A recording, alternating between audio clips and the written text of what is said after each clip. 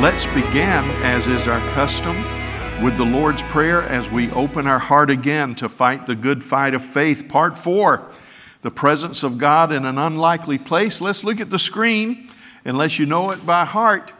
Our Father, who art in heaven, hallowed be thy name. Thy kingdom come, thy will be done on earth as it is in heaven. Give us this day our daily bread, and forgive us our trespasses as we forgive them that trespass against us. And lead us not into temptation, but deliver us from evil. For thine is the kingdom, the power, and the glory forever and ever. Amen. And Lord, we pray also today for those that are sick with the virus, with other causes, other sicknesses, unable to be in church. We lift them up to you and ask for your healing power to work on their behalf, to surround the plan of the enemy and bring it low and destroy it. We pray for those that have suffered the loss of loved ones. Be with them during these most difficult times. We pray for all of our families that we have brought to this congregation that have recently suffered such loss. Be the God who is their strength. And we ask you to help us understand the word today so that when this service is over, we may leave this place loving you more than we've ever loved you and better equipped to serve you than ever before in our lives. We ask this for your glory in Jesus' name. Amen. Amen. Now, we have been talking for a few weeks about this dynamic of fighting the good fight of faith. We began by talking about understanding that there's a good fight and then there's a fight that's a bad fight.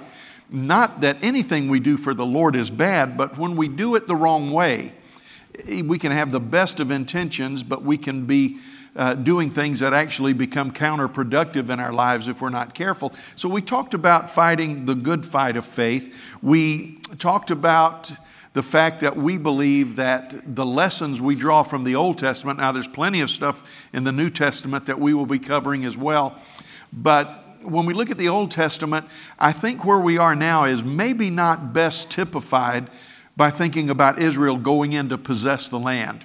There's a time for that because the Scripture says that all of the stories of the Old Testament, all of the teaching of the Old Testament is profitable and has a purpose. But I think a closer analogy for us is Israel, Judah in particular, going into exile, into Babylon. So we said that for 4 or 5 weeks, we want to talk about this idea of being in Babylon. Now, we've only got a couple of messages after this about this topic. At least that's the way it feels right now. But we began last week by finding out what do we do when we find ourselves in a situation of judgment. And I've gone to great lengths over the past few weeks to explain why I believe our nation is under judgment. I don't need to recap that anymore. I don't even need to go there anymore or talk about the things that we spend a lot of time talking about. But I do believe that we're under judgment as a nation. And I do believe that God shows mercy to the remnant. We talked last week about what to do when you find yourself in Babylon. And God told them to do several things. He said, number one, settle down. He said, understand that God's purposes are going to take time to work out. So settle down, calm down. The second thing he told us is focus on your family. James Dobson had a great idea, focus on the family. And he says, even though you don't have the temple anymore, even though you've lost your land, even though you've lost your culture, and Babylon is trying to impose something alien and hostile to your faith upon you, you can still have the presence of God in your homes. You don't have the temple, but your homes can host the presence of God. And every time you gather together, you can host the presence of God. He said, thirdly, he said to serve the city. He said, because in the city's shalom, you shall find shalom. And shalom's a powerful word. Shalom doesn't just mean peace. When people in Israel say shalom, they're not just saying peace. They're saying peace, but they're not just saying may your troubles be over, but they're saying may the power of God work in your life so that everything Satan plans against you is thwarted and the grace of God fulfilled. See, peace is not just the absence of hostility. Peace is the presence of God for blessing. So he said, if you'll seek the good of the city, every time the city finds itself in peace, it will be your peace as well. He told us to pray specifically for the city, to serve the city. And then finally, he said, remember God's promise. He said, even though you're in Babylon, you're not going to stay there. It's not going to last forever. Now, we touched on this just a little bit last week, that from the Babylonian perspective, they ridiculed the children of Judah because in the minds of the Babylonians, your God lost. If you remember way back before the kingdom of Assyria was taken over by Babylon, the Assyrian forces said, what God has ever stood before you or before us? What God has ever won the battle when the Assyrians have marched against a city? And well, we know God won that battle. But now Babylon, in the early days, but now Babylon is celebrating that unlike the days of Hezekiah when God delivered Jerusalem, he says, now your God lost. We tore your temple down. And we chose the best and the brightest of your land to bring them into captivity. Now, loved ones, I need to say something now because I may forget it and go all the way through this series without mentioning it. When God brings judgment to His people, there is retribution. Now that's the final judgment of God. And I don't believe we see retribution until the book of Revelation. When God sets everything right, when God judges everything that's wrong, when God raises His hand of judgment and there's no remedy to that judgment. We are not experiencing a judgment of retribution. We are experiencing a judgment of correction where everything that God does is an opportunity for us to turn back to Him. See, when God judges even His people, let me tell you what He's after. He's after corrected behavior. He's after corrected behavior. You say, well, I don't know that I understand. Well, when God targets judgment, He can be very, very specific and be very, very successful. He sent them into bondage for two reasons. One was the sacrificing of their children. That was the straw that broke the camel's back. But He also sent them there because they kept turning to idols. And God sent them into captivity, and this is the strange thing, He sent them to the center of child sacrifice, and He sent them to the center of idolatry. Now, if I was trying to cure my child of something, I wouldn't send them into the middle of it. I would send them off to summer camp. I would send them off to a camp in Wyoming where none of this ever happens. One of the strangest things that ever happened to me, I did not understand it for years. My daddy and my granddaddy, about the time I turned 13, took me for a ride to the seedy part of town. I didn't understand. I knew they weren't trying to tempt me or entice me, but my dad just drove, and my granddaddy, who was not even a believer, he's sitting there all bent over, and he's got his Prince Albert cigarette. And he's telling me, he said, boy, you don't want this life. He said, this is the life I've lived. He said, and that's why. And he was my age, and he's all bent over, and he says, you don't want this life. And he started giving me a laugh. I thought I had done something, and they caught me, but I realized I hadn't done anything. I was only 13 years old. And when we got back home after my granddaddy's little tour, my daddy said, son, I want you to know there's a real world out there. And it's very evil. And he said, I wanted you to see it. He says, because I know it's going to sound good to you, just like it sounded good to me.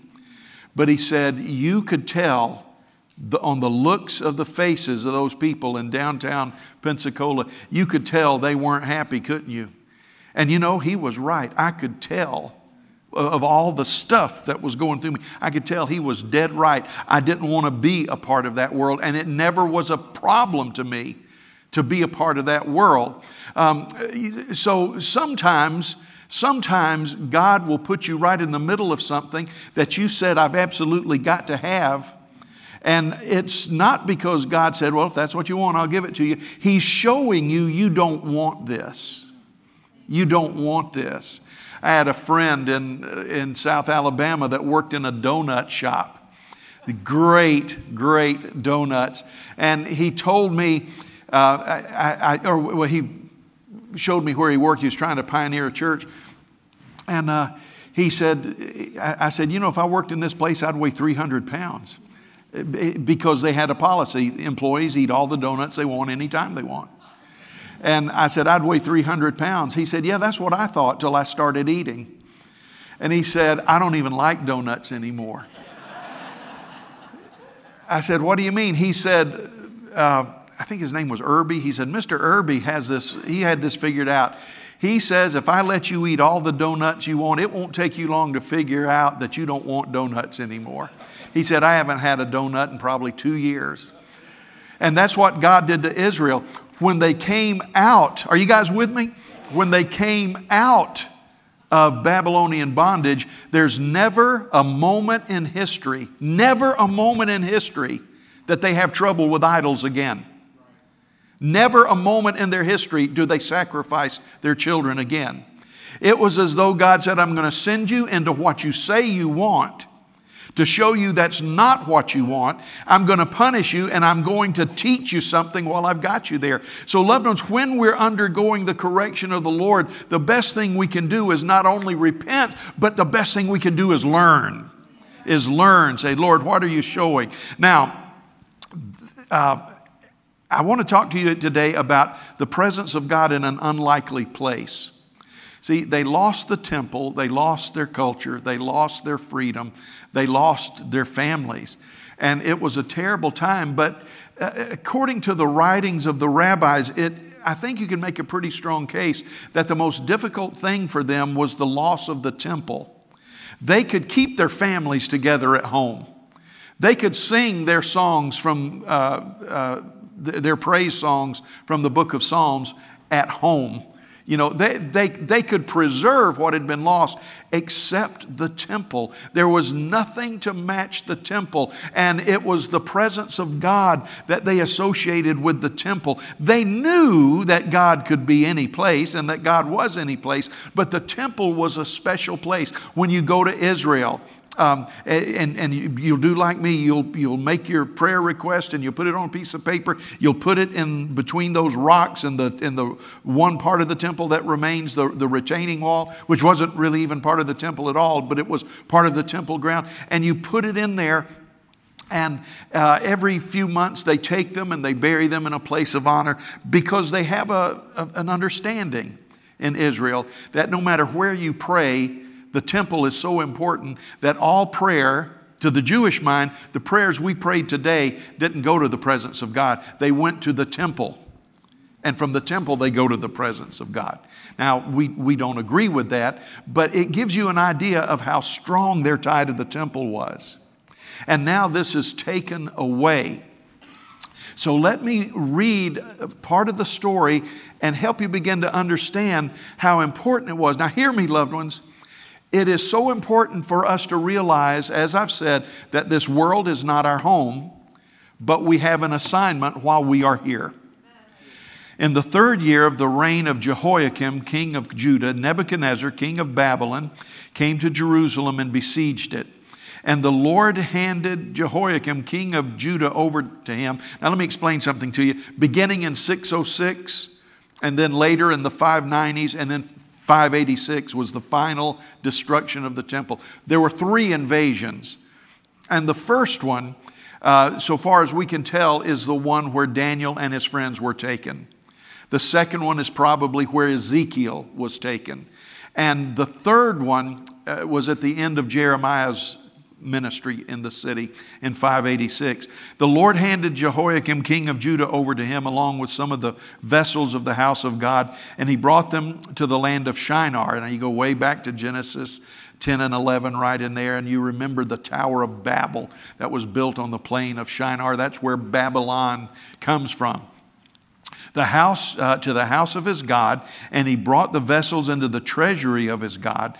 Then the king told Ashpenaz, the chief of his officials, to bring some of the sons of Israel, including some of the royal family and of the nobles, youths in whom there was no impairment, who were good looking, suitable for instruction and every kind of expertise, endowed with understanding and discerning knowledge, who had ability to serve the king's court, and he ordered Ashpenaz to teach them the literature and language of the Chaldeans. The king also allotted for them a daily ration from the king's choice food and from the wine which he drank, and ordered that they be educated for 3 years, at the end of which they were to enter the king's personal service. Now among them from the sons of Judah were Daniel, Hananiah, Mishael, and Azariah. Then the commander of the officials assigned new names to them. To Daniel he assigned the name Belteshazzar, and to Hananiah Shadrach, to Mishael Meshach, and to Azariah Abednego. But Daniel made up his mind that he would not defile himself with the king's choice food or with the wine which he drank. So he sought permission from the, let's see, do you have it? Yeah, my notes disappeared. I must have used invisible ink. So he sought permission from the commander of the officials that he might not defile himself. You see, the kingdom that they were now serving, the instrument of judgment, the culture that was hostile, now says we are going to not only, we've defeated you, your God failed, he couldn't take care of you, now we are going to eat you for breakfast. You are going to be a part of our culture. We're going to change your name, we're going to change your language, we're going to change everything that you believe, and everything that you once cherished, we're going to take away. Daniel is our focus today because Daniel said, I know everything has changed. It's not going back to normal. Not in my lifetime. But he said this, but I will not defile myself in the midst of what's going on. Here's the central truth. God will never put you into a place where he cannot keep you. Students at USC, God will never put you into a classroom where he can't keep you. People in a difficult workplace, God will never put you into a place where he can't protect you.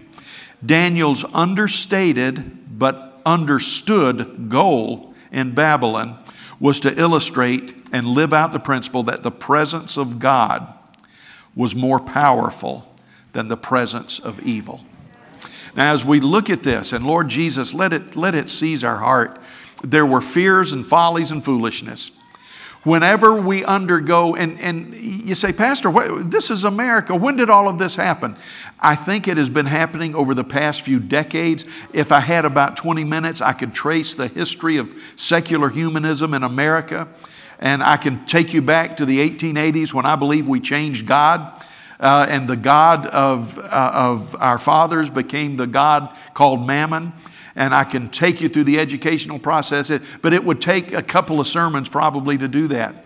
But I think what happened is we have gradually incorporated the idea of Babylon into our life, and we've become a post-Christian America. Now, I still think America is the greatest nation on the face of the earth. I believe that. And I'm so thankful for the mercies of God. But loved ones, we've got to understand that I think the mistakes we've made in the past few years, the past few decades, is we have chosen weapons of the flesh to fight spiritual battles. Everything from marketing to politics. And we have lost the touch of God's Spirit upon us, thinking if we can make a better product, we'll grow. Thinking if we can make better politics, we'll grow. Thinking if we can make better this, that, and the other, we'll grow. And we have failed by misunderstanding that it's not by might and it's not by power, But it's only by the Spirit of God. Loved ones, God is bringing us back to the point where we understand that anything we can fabricate, the enemy can imitate. Anything that we can propagate, the enemy can pollute. So we must get back to the concept of it's not by might nor by power, but by my Spirit, says the Lord. Now, the people at this point were so angry. You remember we read Psalm 137 last week. Israel said, you've mistreated our babies, we'll mistreat your babies. You have violated our women, we want your women violated. And that was one of their psalms. I mean, can you imagine coming to church praying for the destruction of a people that are your enemies? There's not enough shock and awe when I said that. You're supposed to say, no. Yeah, that's what we're supposed to say. But Jeremiah and Daniel and Ezekiel, these are three guys that are prophesying together. I mean, not arm in arm together, but they understood each other. They knew of each other, and their message was the same. They understood that when judgment comes, the righteous often suffer along with the unrighteous. Now, I do believe in the remnant, and I believe God can take care of the remnant, but God does not always protect the remnant from every ramification of judgment. The 4 devout Hebrew young men that we meet in the book of Daniel were taken into captivity, just as many others were. And are you ready for this? It was through no fault of their own. And I've got to tell you, we're not comfortable with this either. But there is judgment that will come upon us that's not judgment upon us.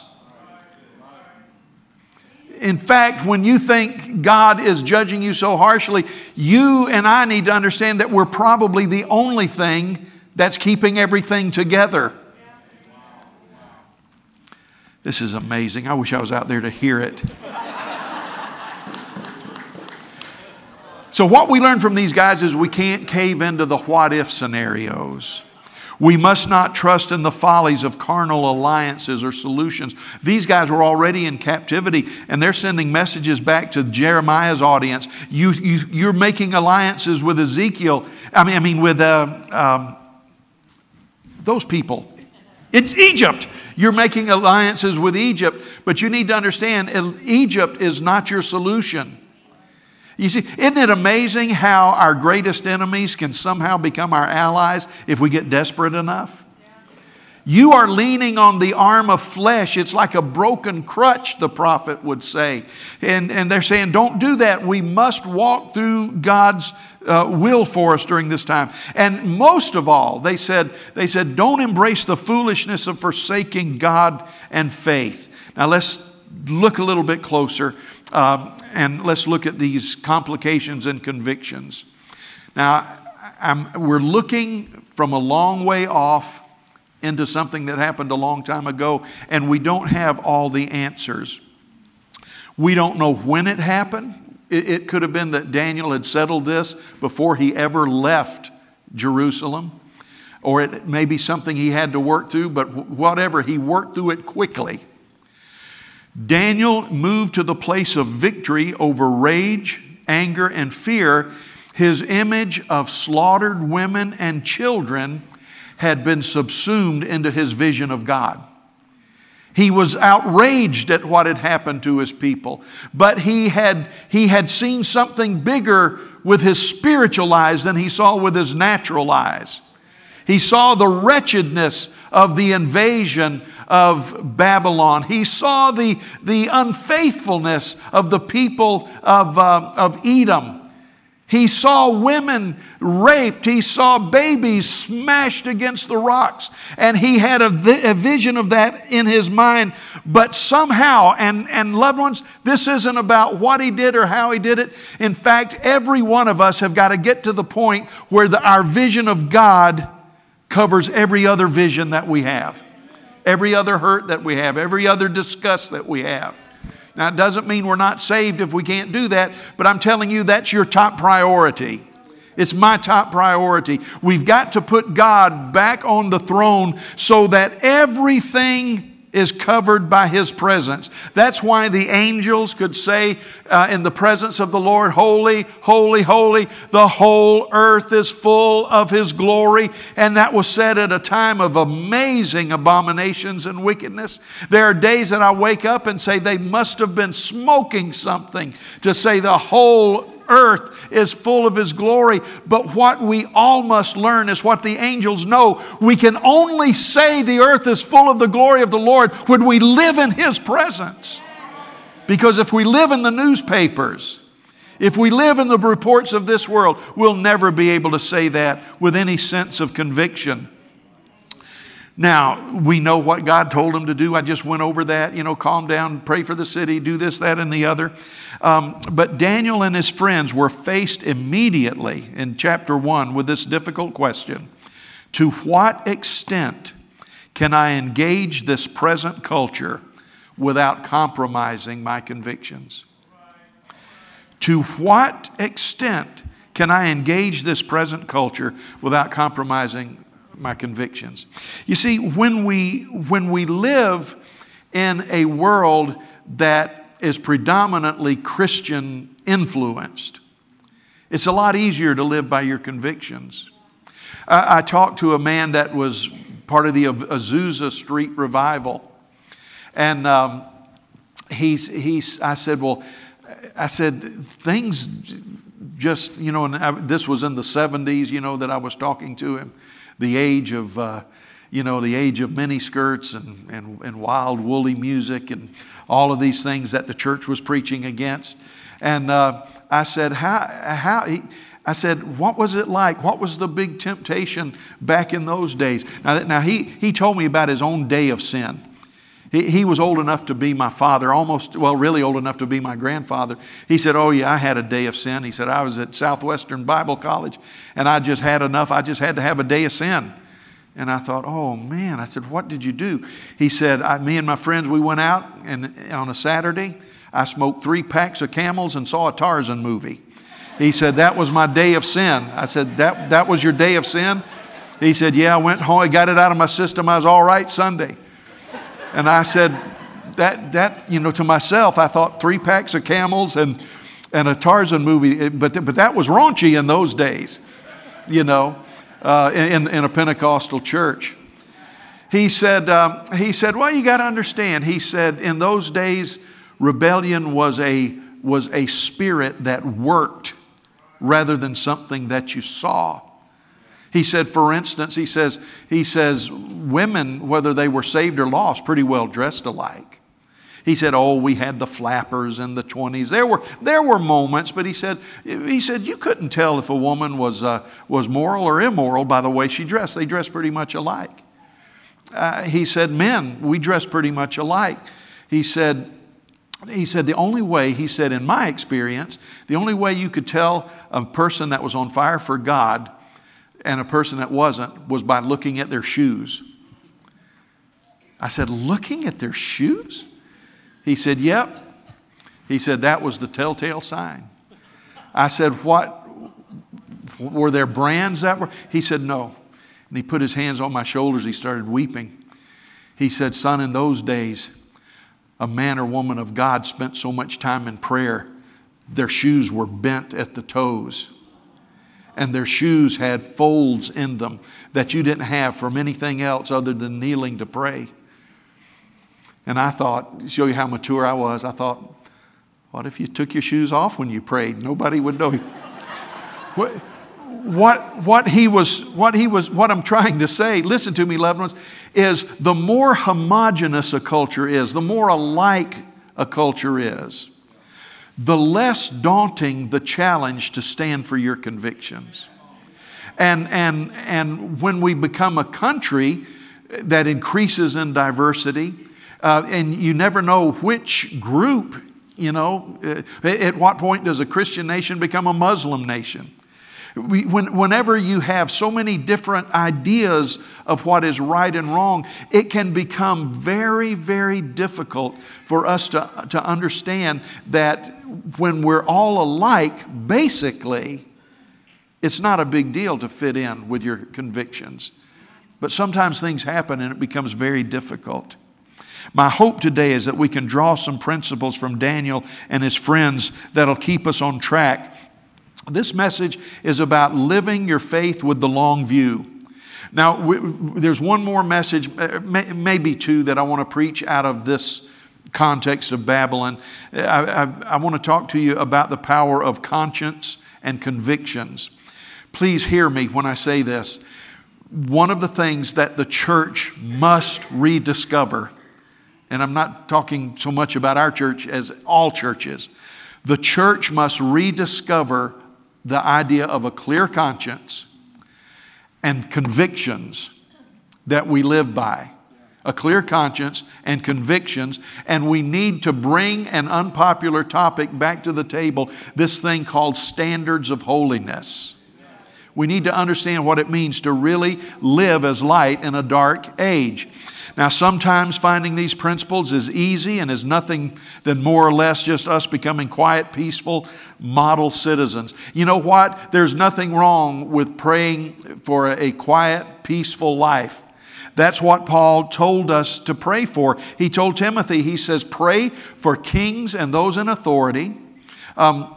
By the way, I had probably 6 or 7 people last week say, there are some leaders I don't want to pray for. And I understand that. But the fact of the matter is, we have a command. We have a command to pray for them. Now, you need to understand this. When you pray for your leaders, that doesn't mean you pray for the success of all their agenda. But you pray for God to give them wisdom. You pray for God to touch their heart. You pray for God to help them know the right thing to do. And Paul said, pray for kings and those in authority. Why? So that you can live a quiet, peaceable, godly life. He says that's the will of God. The will of God isn't for you to have your bowels in an uproar all the time, as my dad used to say. He said the will of God is for you to live quiet, peaceable, godly lives. But sometimes society won't let us do that. Sometimes Christians are maligned and falsely accused.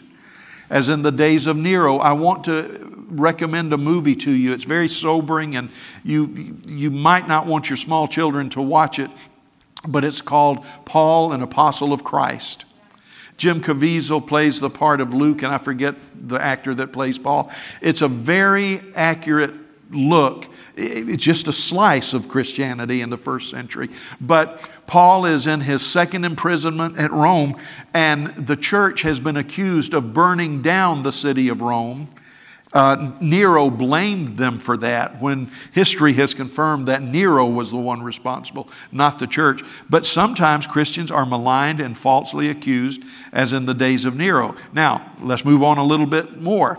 In some circumstances, Christians have been forced to become lawbreakers, at least in the eyes of society. Let me give you for instance. And by the way, Peter gives us this. He said, if any of you suffer for being a Christian, let it be for doing what is right, not for doing what is wrong. I think pastors need to stand up and say, you know, Christians do not make our case for Christianity by being lawbreakers. But sometimes you are put in a place where you have to make a decision. Am I going to obey God or am I going to obey men? Now, this is, for instance, the midwives of Egypt refused to kill the babies that were birthed by the Israelite mothers. And the Bible says that God blessed them. And every time I teach that in SESL or some format, they say, I just don't understand God blessing people for lying. Well, loved ones, you've got to understand, God wasn't blessing them for lying. God was blessing them for putting the children first, above the law of the land. So don't misunderstand what God was blessing. What God was blessing was their guarding the lives of the babies. Take another example. The apostles refused to be silent in proclaiming the gospel, even when ordered to do so by the Sanhedrin and the temple police. Peter put it this way. He says, you judge for yourself. What's the right thing to do, for us to obey God or for us to obey man? Believers in the early church. Now, Rome didn't persecute the Christians immediately. Roman persecution was a second wave of persecution. But by the time Rome began persecuting the church, they had moved to the point of emperor worship. They said the emperor was divine. And they said, when you pay your taxes, all you have to do is take a pinch of incense, sprinkle it into the fire, and say, Kaiser Kurios, or Caesar is Lord. That's all you got to do. They didn't even require that you believe it. You just had to do it. But one by one, Christians realized it may seem a little thing to some people, but they would not take the pinch and put it in the fire and say, Kaiser Kurios, even though they could go on their way. No, they had to be true to themselves. They took the incense. If they took the incense at all, they took it and they said this, Christos Kurios, Christ is Lord.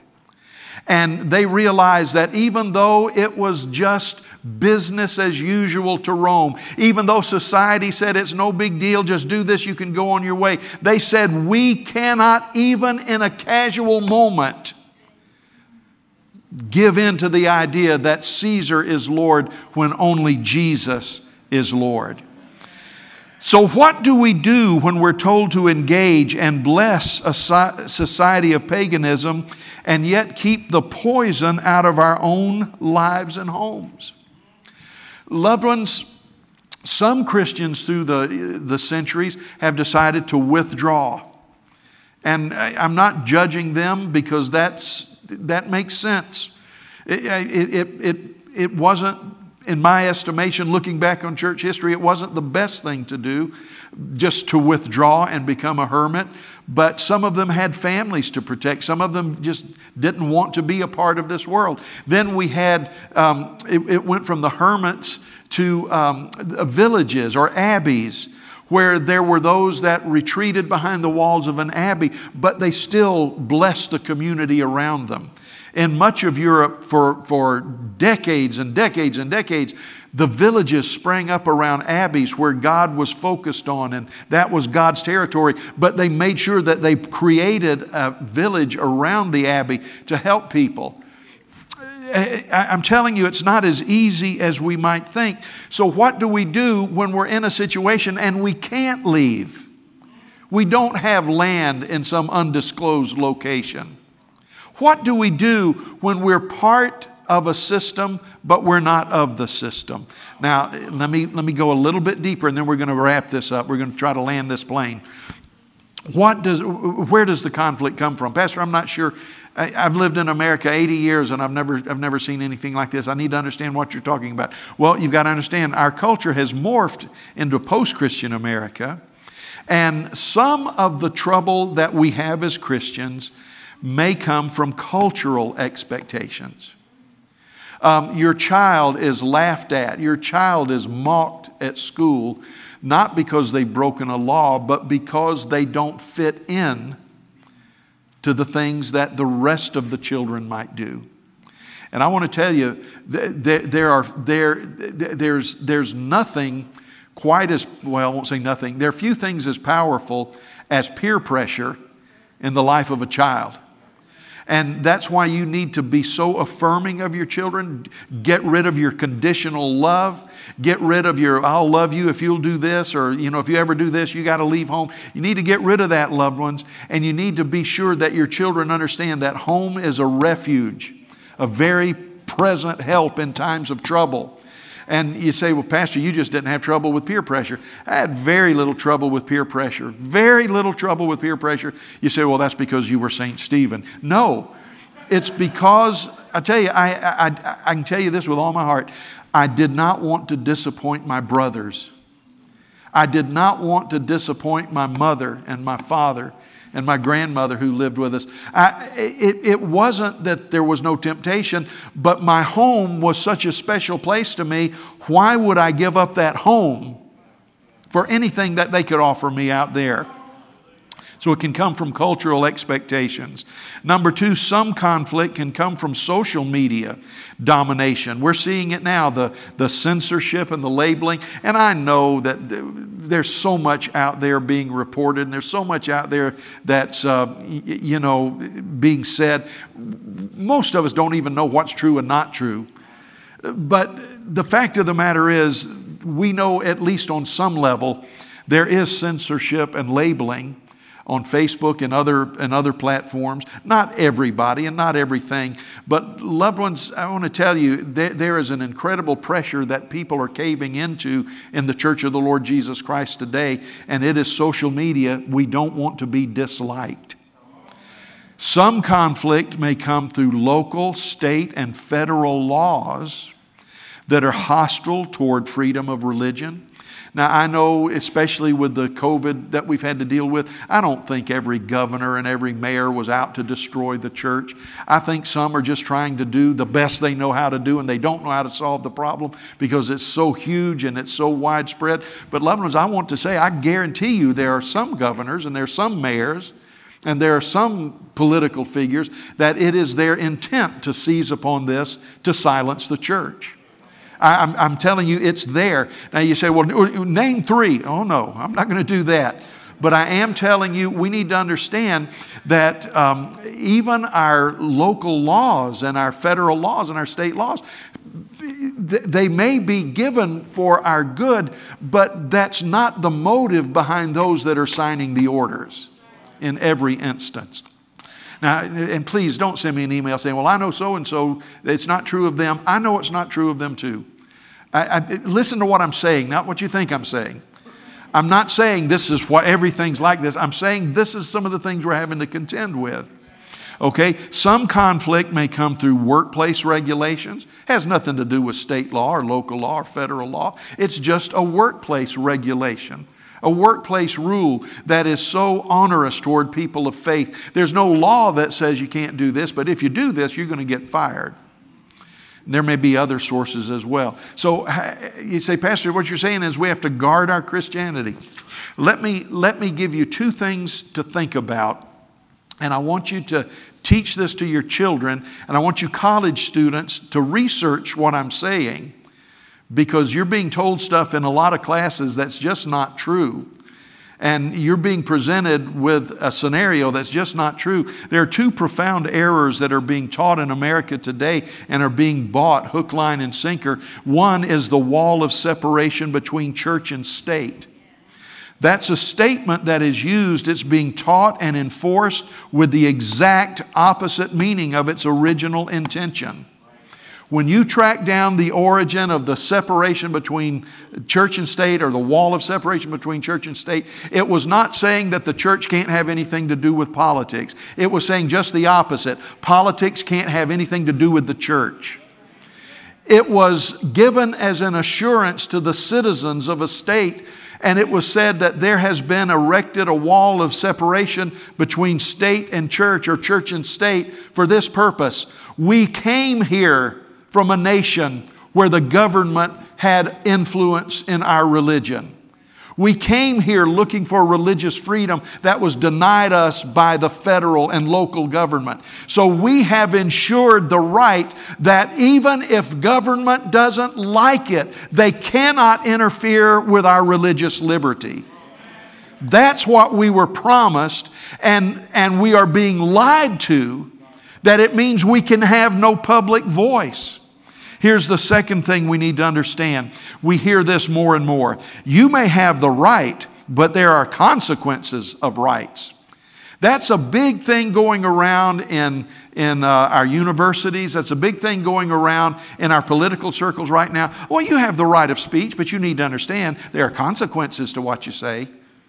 You may have the right to do this. You may have the right to do that. You may have the right to religious expression, but we have the right to have consequences. What they're saying is, yeah, it's a right, but we have the right to nullify your right. I don't know if I'm making sense to you. The statement eviscerates the idea of a right being guaranteed as a right at all. What we are being taught today in America is, yes, you can hold your rights, but we will ostracize you, we will fine you, we will even imprison you if you insist on exercising your rights. Now, what do? Well, let's go to Babylon. Let's figure out how we live in Babylon. The first thing we need to remember is that Daniel did not withdraw from the culture. He engaged it. He believed the presence of God was more powerful than the presence of evil, and we must reclaim that level of faith. Now, when I say engage the culture, I'm not talking about doing foolish things. As Jim Croce used to say, you don't spit into the wind. You don't pull on Superman's cape.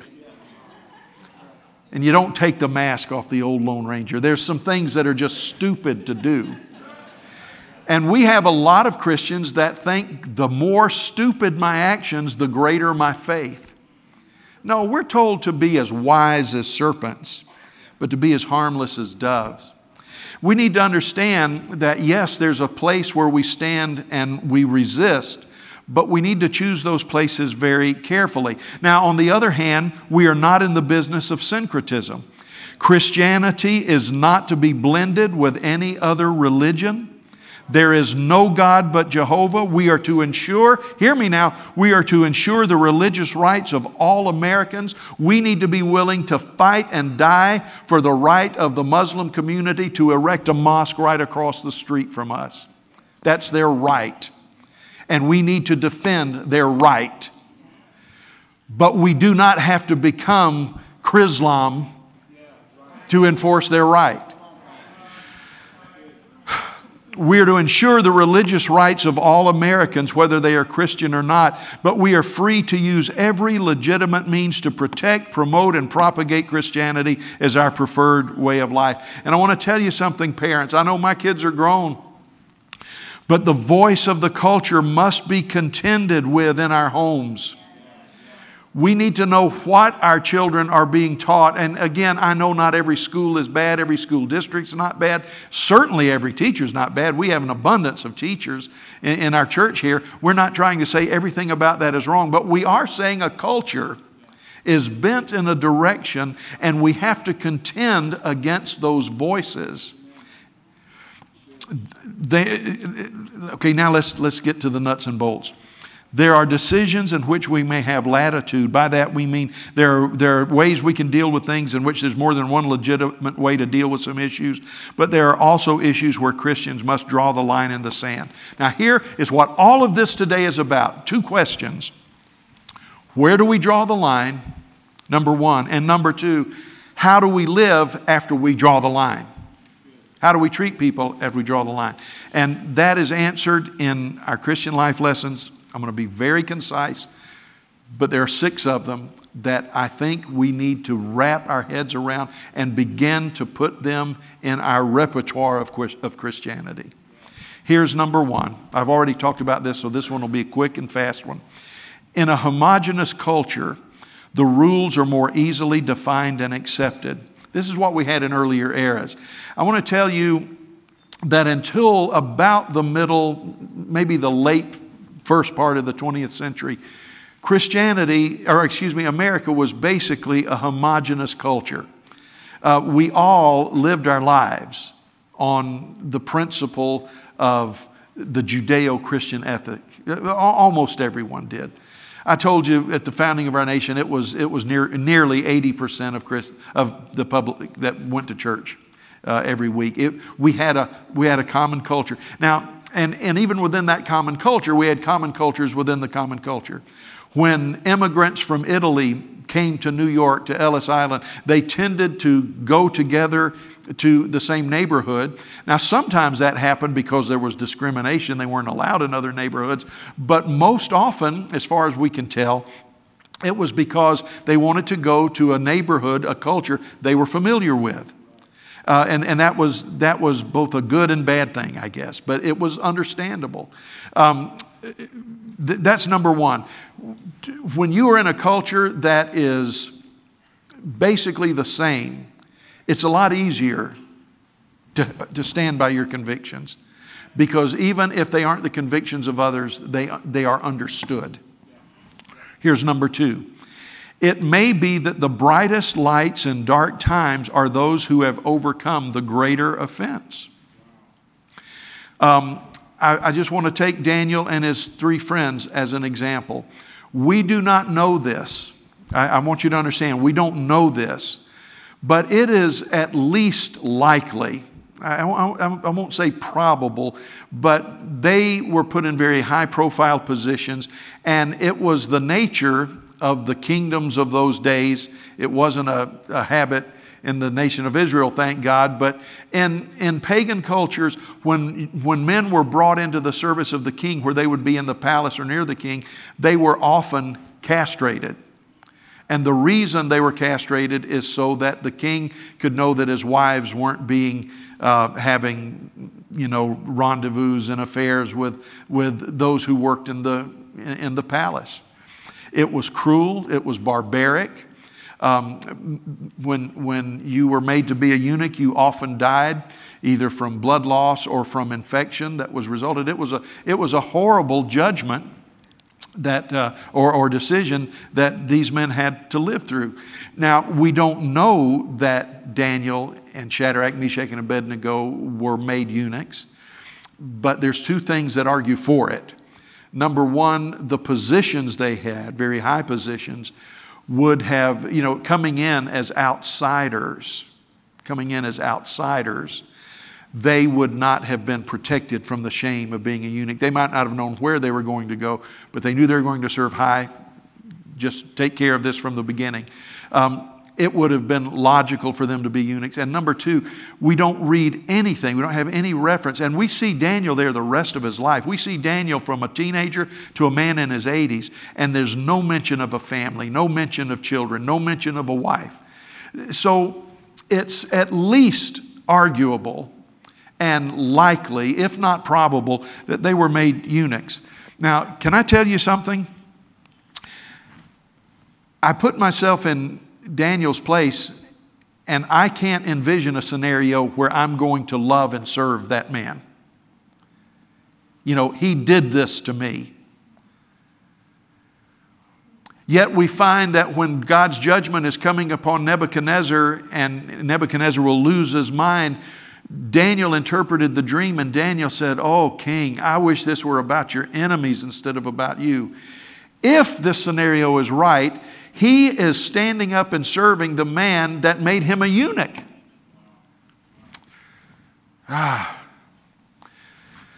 It's a tough one to wrap our heads around. It really is. They had every reason to hate Nebuchadnezzar and all the other overseers as well. Now the point, listen to me, loved ones, the point is not an appeal to minimize wrongs. The point is not saying, well, it was no big deal, things happen, life happens. No, that's not what I'm saying. It was not right. It was never justifiable. It was never something you just pat them on the back and say, well, bad things happen to good people. That's not my point. My point is that we need to learn to deal with whatever wrongs have been perpetrated against us as God gives us the grace to do so. So many times we expect people that have been mistreated. We expect people that have been hurt. We expect people that grew up under the oppression of Jim Crow. We just say, well, just forgive and forget. And that's a foolish thing to say, because it's such a marking, scarring thing. We can't just say, oh, just forgive and forget. But what we must do, I don't even know that we have the right to say it to them. But what we must do is understand that the way out of that is to let God's grace help you deal with that. Not minimize it, not marginalize it, but let God help you deal with it, or you're going to be under the curse of that thing all of your life. I don't know how they did it, and they may not have been eunuchs. But if they were, you've got to understand that somewhere along the line, these men understood that few people have been done wrong more than we have. But we are going to serve in spite of it. Some of you today that may have the most difficult thing, and you say, Pastor, you don't understand me, and I may not. Or you may say, my wife doesn't understand me, and she may not. Or you may say, my boss doesn't understand me, and she may not. I understand that. But the issue is not that your hurt is so profound. It is. But the issue is that God's grace is more profound than your hurt. And you've got to let Him help you. And nobody can do that for you. If you wait for those that wronged you to make it right, you're going to be waiting a long time. Number 3, let's move on. there is a difference between living in a pagan culture and participating in a pagan culture. When facing a clash of cultures, we need to ask, is there an alternative that can be integrated? Daniel, and guys, we got to fight well. Daniel could have said, well, we're not eating. We're not going to eat this food that's offered to idols. We're not going to drink wine that's been offered to idols. We're just not going to do it, praise God. And they would have probably been killed and been a footnote in history. But this is what he did. He said, we can't do that. Are you hearing me? There was a point they had to draw the line. He drew the line and he said, we might can do this, we might can do this, but we can't do this. We can't do this.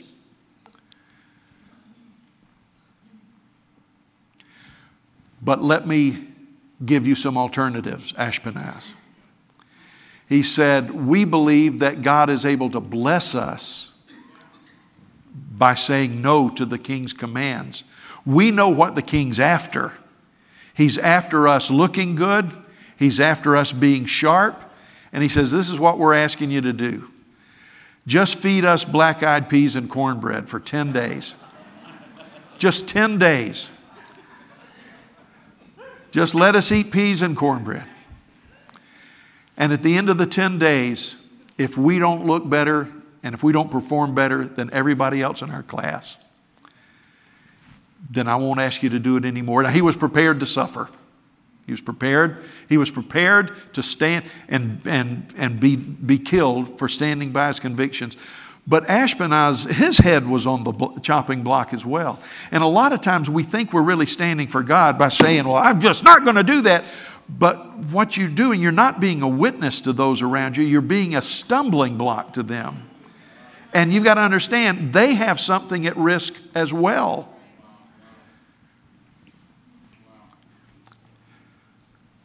A Christian doctor can associate with an abortionist, but that's not the same as performing an abortion. A teacher can associate with colleagues who disagree with him or her on matters of sexuality, but what the Christian teacher cannot do is teach ideas that are clearly contrary to Scripture. Loved ones, I think we're moving into an age, and I don't want to be offensive by saying this, but we have got to learn to draw a line and stop doing it in an offensive, hostile, mean-spirited way. Now let me repeat, the two big moments we've got to face, where do I draw the line and how do I act when I draw the line? Okay? It's easy in a homogeneous culture to have standards. The more diverse the culture is, the more difficult it is. It may be that your most painful events in life will give you a greater opportunity to shine brightly as you overcome those things. There's a difference, number 3, between living in a pagan culture and participating in a pagan culture. Here's number 4. Choose your battles well. See, not every battle has moral equivalency. See, a lot of times, I hear it coming from all kinds of Christians. Well, this is wrong, but so is this. Yeah, but this isn't anywhere near compared to this.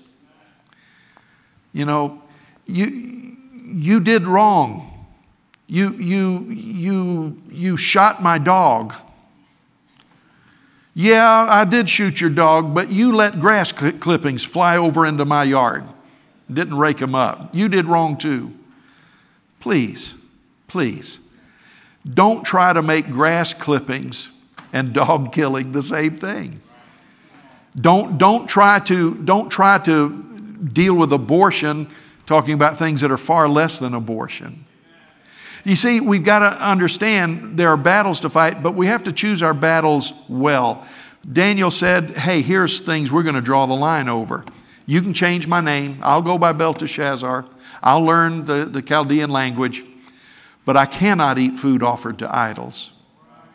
I cannot make an accommodation to other gods. I cannot be told that I cannot pray to God like I always have, later with the lion's den. You say, but Pastor, we just got to hold the line. Some places you hold the line.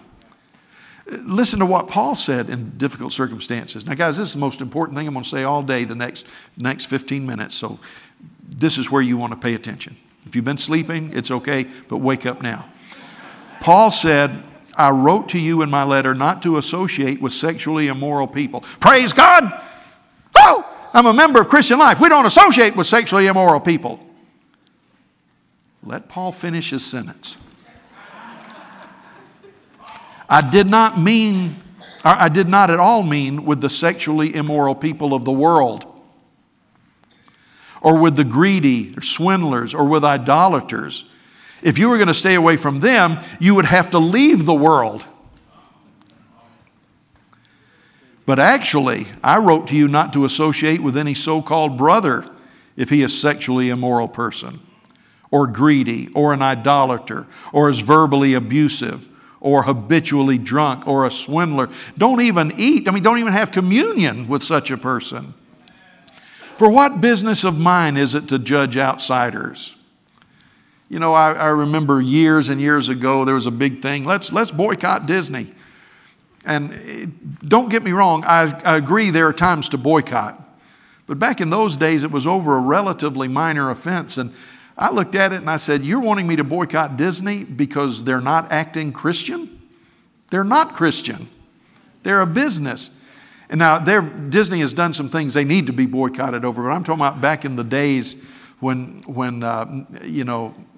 Mickey Mouse had just graduated from black and white to color. I said, I'm not going to demand that they be Christian when they're not a Christian organization. I said, you know what bothers me more? I said, this venomous attitude in the church. That's what Paul was saying. He says, do you not judge those who are within the church? But those who are outside, God judges. Remove the evil person from among yourselves. What Paul was saying, he says, yeah, we need to hold a standard of holiness. We need to be right. We need to be adamant that there are ways to live and ways we don't live. He says, but that's for you. He said, leave the world alone except to love them and bring them into the kingdom.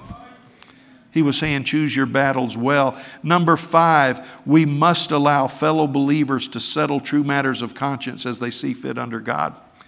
Now, guys, this is huge. This is huge because the church has not done this historically. The church has not done this.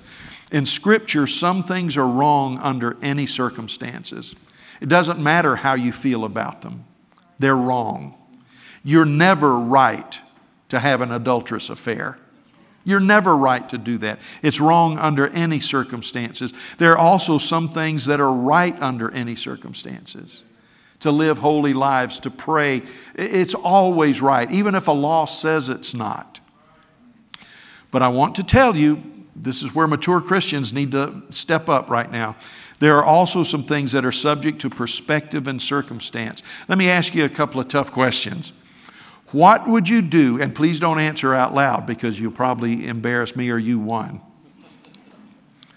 What if I'm asked to attend the same-sex marriage of my niece or even of my daughter or my son? What do? I told you not to answer. Roy just said, I'd call you. He's a wise man, Or should I join in a prayer meeting with people who disagree with me on important issues? I'm constantly asked to join prayer meetings where we want to take authority over this or we want to bind this. And I believe in binding and loosing, but I know that those people coming together are not at a place of maturity to start dealing with principalities and powers. We declined having something at our church, not because we disagreed with what was being prayed, but we did not want to open our church to the lack of wisdom that was clearly going to be manifested in that meeting by taking authority in places we didn't yet have authority to take. You say, well, Pastor, if it was my daughter, I'd just say, girl, you were raised better than that. You know we don't believe in same-sex marriage, and I'm not coming because if I was to come, it would just show that I'm caving into your blatant doctrinal disregard. Or would you say, that's my baby? That's my baby girl. I'm not going to win her by making her an enemy. I want her to know, like God, that there's nothing she can do that will make me love her more, and there's nothing she can do that will make me love her less. And some of you right now, you are so angry. You are just spitting with rage because you say, well, it's clear this is right. It's clear that's wrong. There is no chapter and verse to deal with an issue like that. So we have to make our own decision according to our conscience.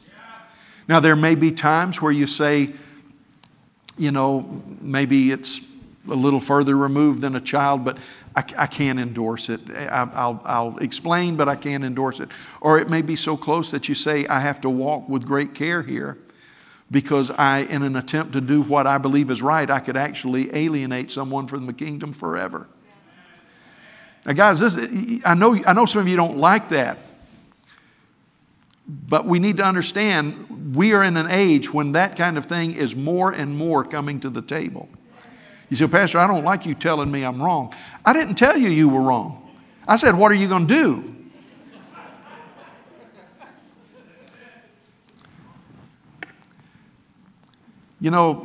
After last week's message, and I got permission to share this, somebody in anger said, well, so you're saying I can't do anything? I said, I just gave you 5 things to do. I said, the problem is, and thank you for letting me share this, unknown person. I said, the problem is you don't like any of my 5 things I'm telling you to do. Romans 14 is dedicated to the conflict within the church of eating meat that had been offered to idols. It's worth us taking just a few minutes to understand this because that's an abstract thing to us. That's not an issue in our society. So we don't take the seriousness of it to heart and we read it and it doesn't really make a big deal in our lives. But this had to do with the very core of their existence. Many of the Christians were Jews who had been set free from dietary restrictions. That was a huge thing. To them, a huge thing that I can eat a pork chop or bacon, without condemnation because food had been sanctified by prayer and the Word of God, and that's a long session of dealing with that. But now you're telling me that I can even eat it if it's offered to idols. And here, on one hand, the church had been given freedom in regard to diet. On the other hand, they knew that pagans served or sold food that had been offered to idols. And then it gets further complicated in the King James English. King James uses the word the weaker brother. So we say, oh yeah, I can eat meat offered to idols or whatever we want it to be. I can drink wine or I can watch a Red Sox game or I can do whatever I want to do because I'm stronger, but people that have trouble with it are weaker. All that word meant was sensitive. It had nothing to do with strength or revelation or understanding. Paul wasn't saying those who are weak Christians can't eat the meat. Those of us who are strong can. He said to some of us, he called them stronger. It's not an issue to us. But to others, there is an issue. And he called them weaker or more sensitive. What's not an issue to me is an issue to them. And this is what Paul said.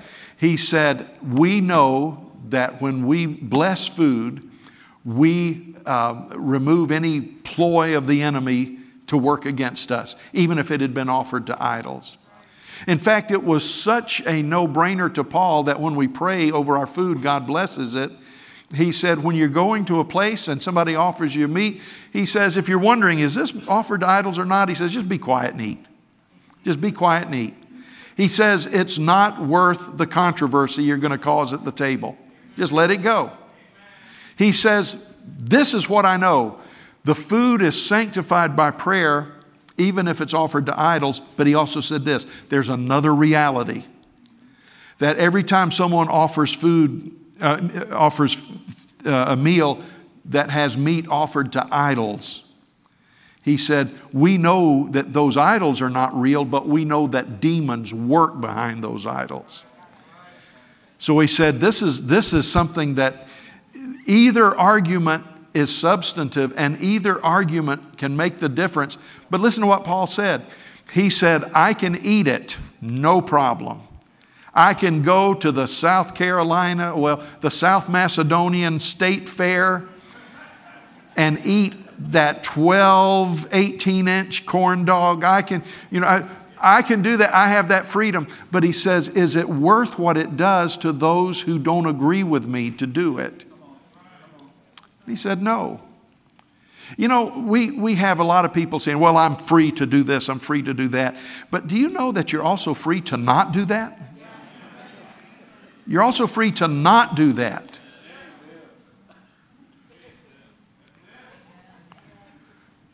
The argument isn't, are you free to do it? The argument, is it the best thing to do? And that's what Paul said. And loved ones, I want to tell you something. Some of you, if your child or let's remove it a little further from home, your niece or your nephew, if they said, this is what I'm going to do and I want you to come celebrate with me, you have to make the decision, what message do you send? What message are you sending by going? What message are you sending by not going? And you've got to understand, this is one of the beautiful things about Christianity. When something's not clearly defined in Scripture, we have the Holy Spirit and a conscience that we work within. But now I want to tell you this. Don't say, I knew it was okay for me to shack with that old woman. No, some things are wrong regardless of what you have freedom to do. Some things are right whether or not you agree with it. We're not talking about Scripture. We're talking about those unknowns. And this is what they were learning in Babylon. We can do this, but we can't do this. We'll serve the government this way, but we can't serve the government that way. And loved ones, in days ahead, if we're right, unless we turn the culture, what we're going to find is we're in a culture that's more and more hostile to Christianity. You've got to make good decisions of where you draw the line and where you take a step back. You say, well, I call that compromise. Well, that's why you're not pastor. You don't understand it.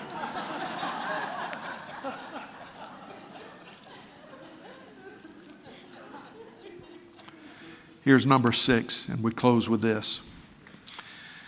God will help you know where the line needs to be drawn. James 1, verses 2 through 5. Consider it all joy, my brothers and sisters, when you encounter various trials, knowing that the testing of your faith produces endurance. Let endurance have its perfect result, so that you may be perfect and complete, lacking in nothing. But if any of you lacks wisdom, let him ask of God, who gives to all generously and without reproach, and it will be given to him. God says, you're in situations you don't know what to do. Come to me. You've got to make decisions you don't know how to make. Come to me. You are in risk of being criticized for doing A, and you're in risk of being criticized for doing B. Come to me, and I will generously and without hesitation give wisdom to you, so that you can be as wise as serpents and as harmless as doves. See, our goal in these days ahead are not to minimize the effect of Christianity. Our goal is to enhance the role of Christianity. We've asked you to come to the Lord's table today. We've asked you to let us end this service by saying, as for me and my house, we will serve the Lord. You see, whenever you receive the cup and eat the bread, you're really saying what I talked about in this sermon. You're saying, I want to partner with you, Lord. I remember what you did, and I remember what you're going to do, and I know what you're doing in my life right now. So, Father, as I eat this bread, help me to remember that your body was given for me so I can give my life for you. As we drink the cup, we remember that it washes away our sins.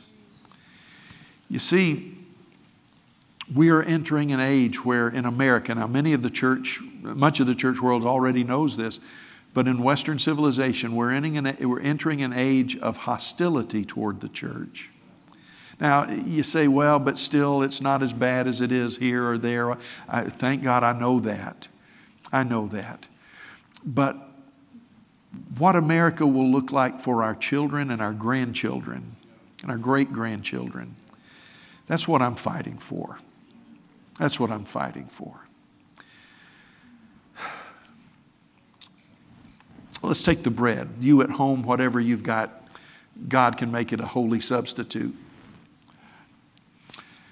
Paul took the bread and he explained to the Corinthians, he said, in the same night he was betrayed, Jesus took the bread and broke it and blessed it and said, this represents my body which was given for you. He said, when you come together as a covenant, as a sign of where your allegiance lies, eat the bread together. Now we'll drink in just a moment, but all who would like to participate, let's just eat the bread together now.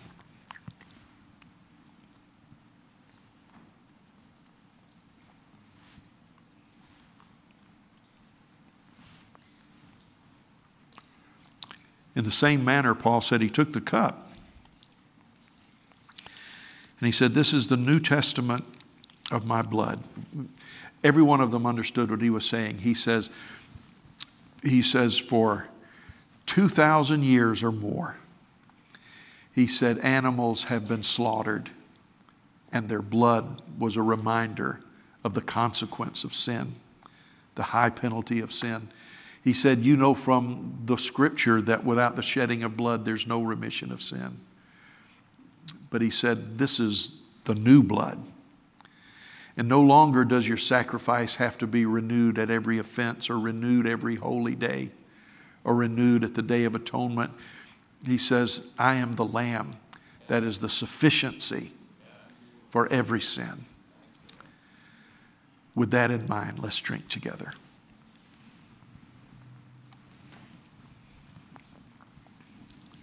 Now, Lord, it's time for us to go. We're learning how to find your presence in the most unlikely of places. I pray that as we close out with some worship and some time spent in your presence, we ask in the name of Jesus that you would help us, take us by the hand and walk us through those tough places we're in. Father, we want to serve you. I look over this church. I know these people want to serve you. The people at home want to serve you. Brown Chapel, we want to serve you, Lord. People unable to be here because of the virus, we want to serve you. I'm not scolding anyone. But Lord, sometimes circumstances can seem so daunting that we say, where are you, Lord? Where are you, Lord? Why, Lord, have you allowed this? How long will you allow it to go on? Why this? Why now? Why me? I'm asking today that you will touch people wherever they are, that they will understand the love of God is all over them. There's nothing they can do that will make you love them any more than you already do. Father, as we dismiss, some will just worship for a while. Others will want to come forward here in the sanctuary and over in Brown Chapel. They'll want to come forward and then go out to the prayer area where ministry teams await. Others at home may want to pray for one another or call in the number that'll be on the screen and say, I want to know more about Jesus. I need prayer for a special battle. Father, we know you are more than enough. We ask you to show yourself mighty in Jesus' name.